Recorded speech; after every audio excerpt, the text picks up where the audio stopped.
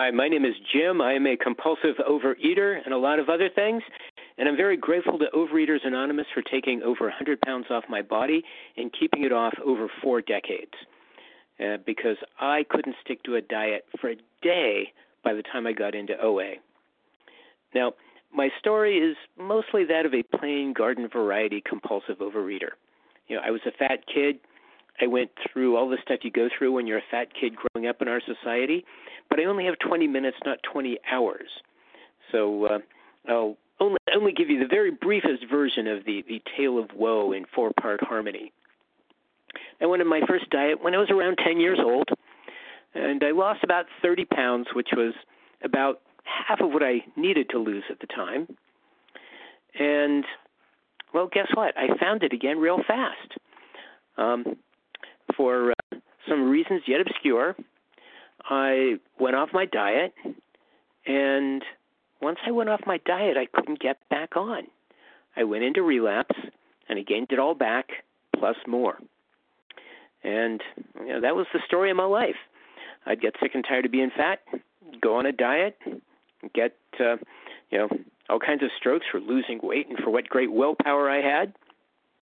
I would hit that strange mental blank spot that it talks about in the big book, and I'd go into relapse, and I'd gain it all back. I tried a bunch of different things. Tried diets, exercise schemes, geographic cures. None of them fixed me. Indeed, with every geographic cure I took, I found there I was. I took my eating disorder with me everywhere I went.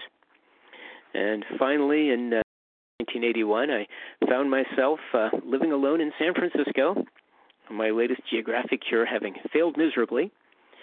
And I would, get up in the morning, go off to work, and at 4:59, I would bail out of work, go to the drugstore across the street from where I worked, and it was aptly named a drugstore because everybody in line at 5 o'clock was getting their fix, whether it was alcohol, cigarettes, or junk food. And I get bags and bags of stuff,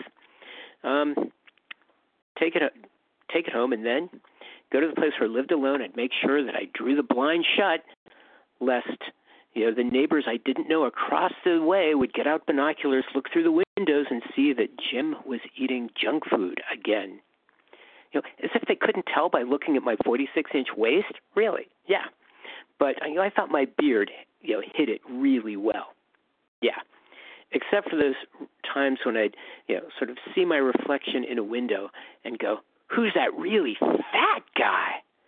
And then it would dawn on me that it was like, oh, that was me. And I was having nights where the chest pains would hit, and I didn't know if I was going to wake up the next day. And so what did I do? I made out my will. That's where this disease brought me at the age of 22. But fortunately, I had heard long, long ago in the advice columns, you may remember Dear Abby and Ann Landers, and so I knew there was this thing called Overeaters Anonymous. Now, I had no idea how they worked or what they were about, but I knew, I was an addict. Years before I came into OA, I wrote in my diary, I am just like an alcoholic with chocolate. And fortunately, when I stumbled into OA, I looked up OA in the phone book. This was in the days before the internet. And you had to find out where a meeting was, so I called up the number, found out where a meeting was, wrote it down on a slip of paper, lost the slip of paper. Did that a couple of times before I got up the nerve to actually get into an OA meeting. And, I was really lucky because there was a newcomers meeting, and they described basically how the program works. This is what a sponsor is, this is what the tools are, this is what you can expect. And because I had no idea really what to expect at all. And, they started off the meeting with a prayer, and I thought, oh boy, what kind of an outfit is this? And then they read these things called steps, Well, step one, we admitted we were powerless over food and that our lives had become unmanageable. At that, I just laughed because, I had a 46-inch waist. Tell me about being powerless over food, right? And, the other steps didn't make a whole lot of sense. And then there was this, there was the God stuff. That wasn't into that, so I ignored it. And then there was the carrying the message. At this point, my cult detector went on full blast. That because I'd had a friend in high school who joined a cult, and I ran into him at an airport once where he was dressed in orange robes and handing out pamphlets, and I thought, if they start bringing out the incense and the orange robes, I'm out of here. And then the speaker got up to share, and this very normal-looking person, and I thought, okay, now if she talks about losing 5 pounds through jazzercise, I was going to make a scene and just leave. But instead, she told a tale of pounds gained and lost of substances abused that made my overeating look really wimpy. Now, I don't like to tell foodalogues because they make me hungry. We all know how to overeat here. So let me just say that in order to have 110 extra pounds on my 5'2" frame, I am an industrial strength overeater. And here was somebody else who had eaten the way I had eaten and who had gotten better. Now, that blew me away because, I'd done all the research. I'd done all the reading. And, I'm not as dumb as I look. That, there are, and the studies basically said fat children become fat adults and fat people don't lose the weight. I knew I was hopeless. But when I came and I saw people who were like me, who had eaten the way I had eaten, and they had gotten better, that gave me hope. That's really what step 2 is all about, to realize, wow, there is a solution. It's not an easy one, but, there's a way out from our addiction. And, and they said, get a sponsor. So I got myself a sponsor who told me to go to 90 Overeaters Anonymous meetings in 90 days. And so I started going to a meeting almost every day and didn't quite make 90 and 90. I don't claim perfection by any means. I've yet to meet a perfect person in this program. But started going to meetings, started calling in my food, and it was real touch and go at first. I started off with a basic 4 food plan, and, I was in diet mode, okay? Just another diet, and, I knew I was going to get the same results as any other diet, quick weight loss followed by quick relapse. But one day at a meeting, the speaker got up to share. She was a 100-pounder, and she talked about the fact that, she was a food addict, and not only did she not touch sugar with a 5-foot pole, she also didn't eat any grains or starches. And I thought she was insane because my mother was a home ec teacher. I grew up learning all about the basic 4 food groups. You had to have them every day. And of course, in my opinion, it was sugar, salt, grease, and starch. But here was somebody who was not eating, an entire level of the pyramid scheme of food nutrition and had gotten better, who had what I wanted, who had that sanity around food. And so I, out of desperation, tried that ultra-low-carb food plan, and lo and behold, my cravings went way down. Wonder why that is. Is it because of the way my body reacts to the carbohydrates?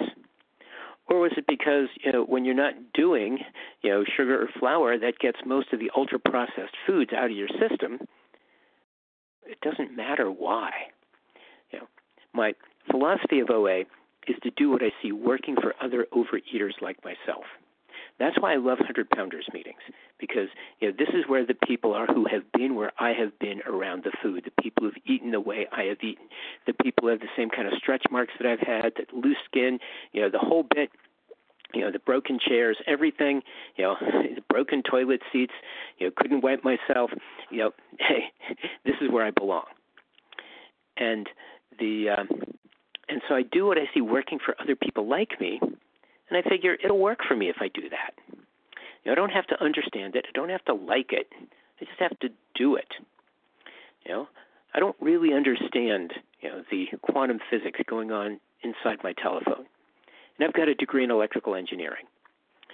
So, but I know that as long as I plug in my phone and pay my phone bill, it works.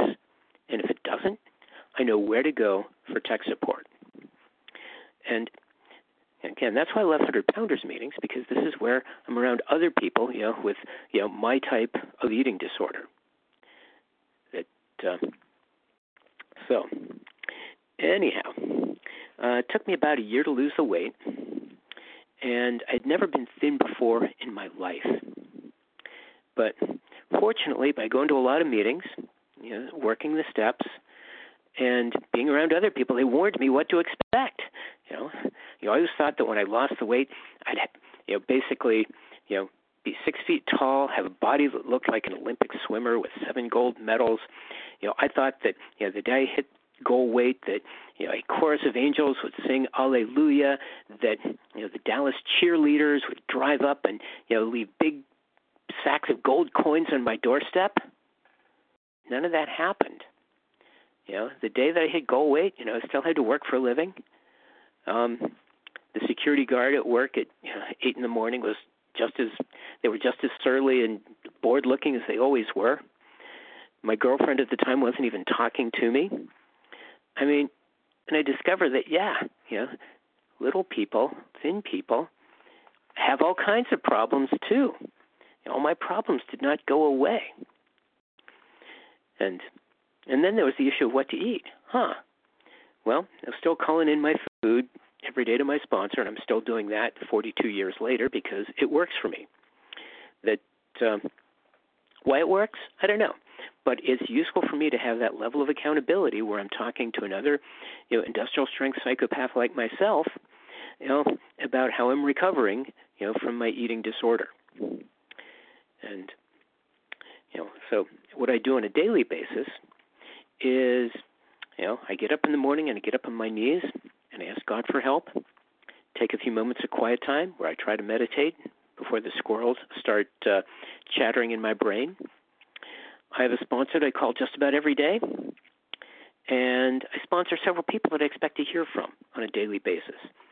I've got a short attention span, so my style of sponsorship is lots of very short calls. Other sponsors have different styles. That's fine. One of the great things about OA is the flexibility of the program. There's no one-size-fits-all OA program, thank God. I ate 3 meals a day, nothing in between, none of my old binge foods. And that limits the amount of damage I can do in any one day. I weigh and measure most of my food. That makes sure that I get just the right amount of food. Not too much food, not too little food. Because abstinence is not about, deprivation. It's not the death camp deprivation diet.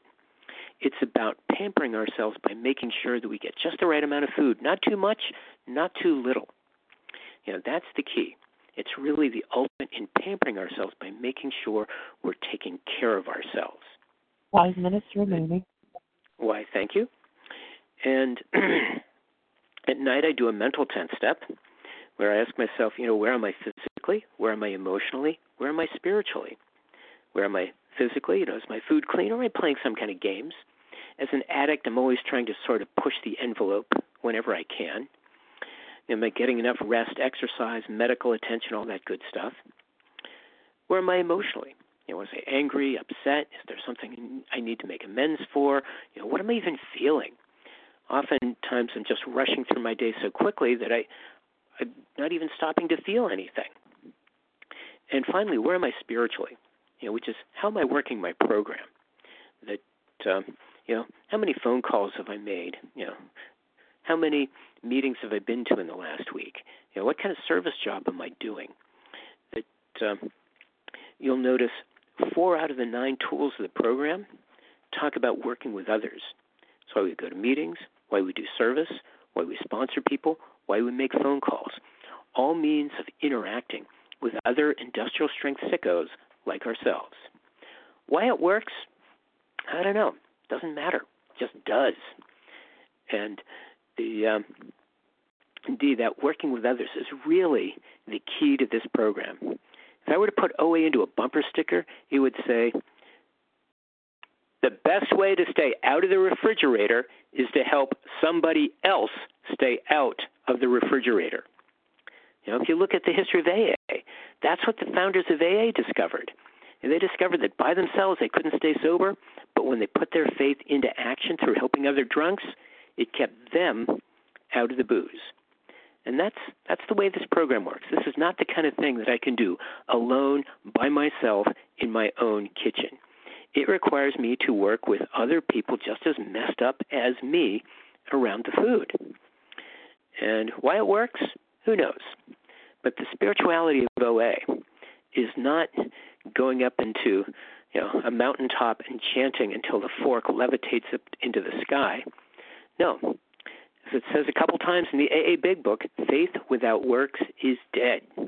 It's the spirituality of this program is getting outside of myself, of admitting that I'm not the center of the universe, even though I think I am, and, working and reaching out and communicating with other people like me. And again, that's why 100-pounders meetings are so important to me. That, now, I feel like I could go on in infinite excruciating detail, but I also feel like I've said enough. So, anyways, with that, I will pause and turn it back over to our leader.